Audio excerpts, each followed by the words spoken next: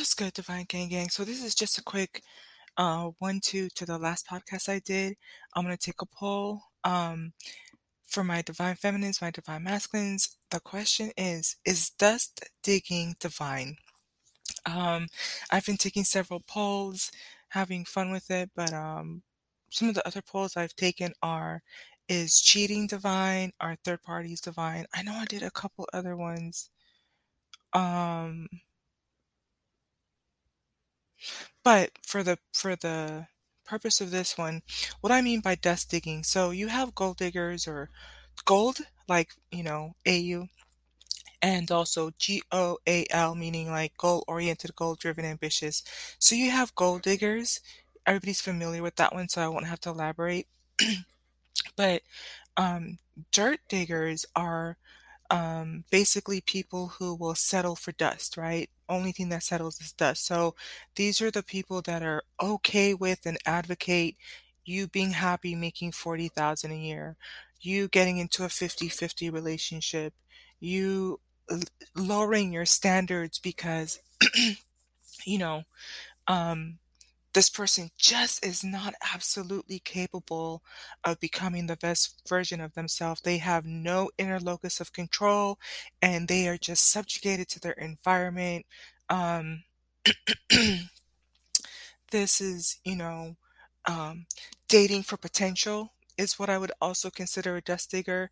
This person is telling you that when they make it to the pro leagues, when they do this, when they do that, when they graduate from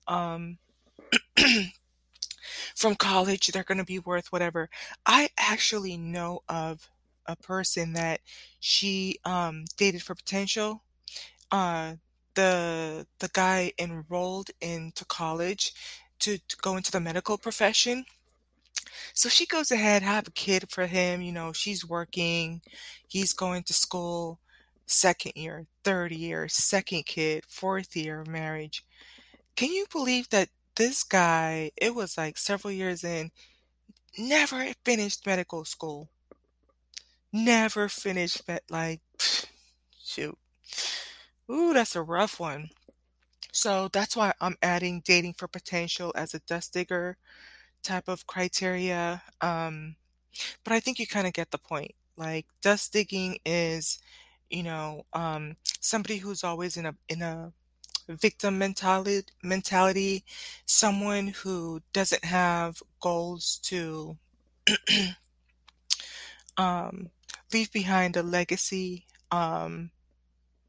somebody who is not driven or ambitious, somebody who's satisfied with less. So basically, whatever the opposite of and am I gonna bias the question if I ask it like this? Mm, okay.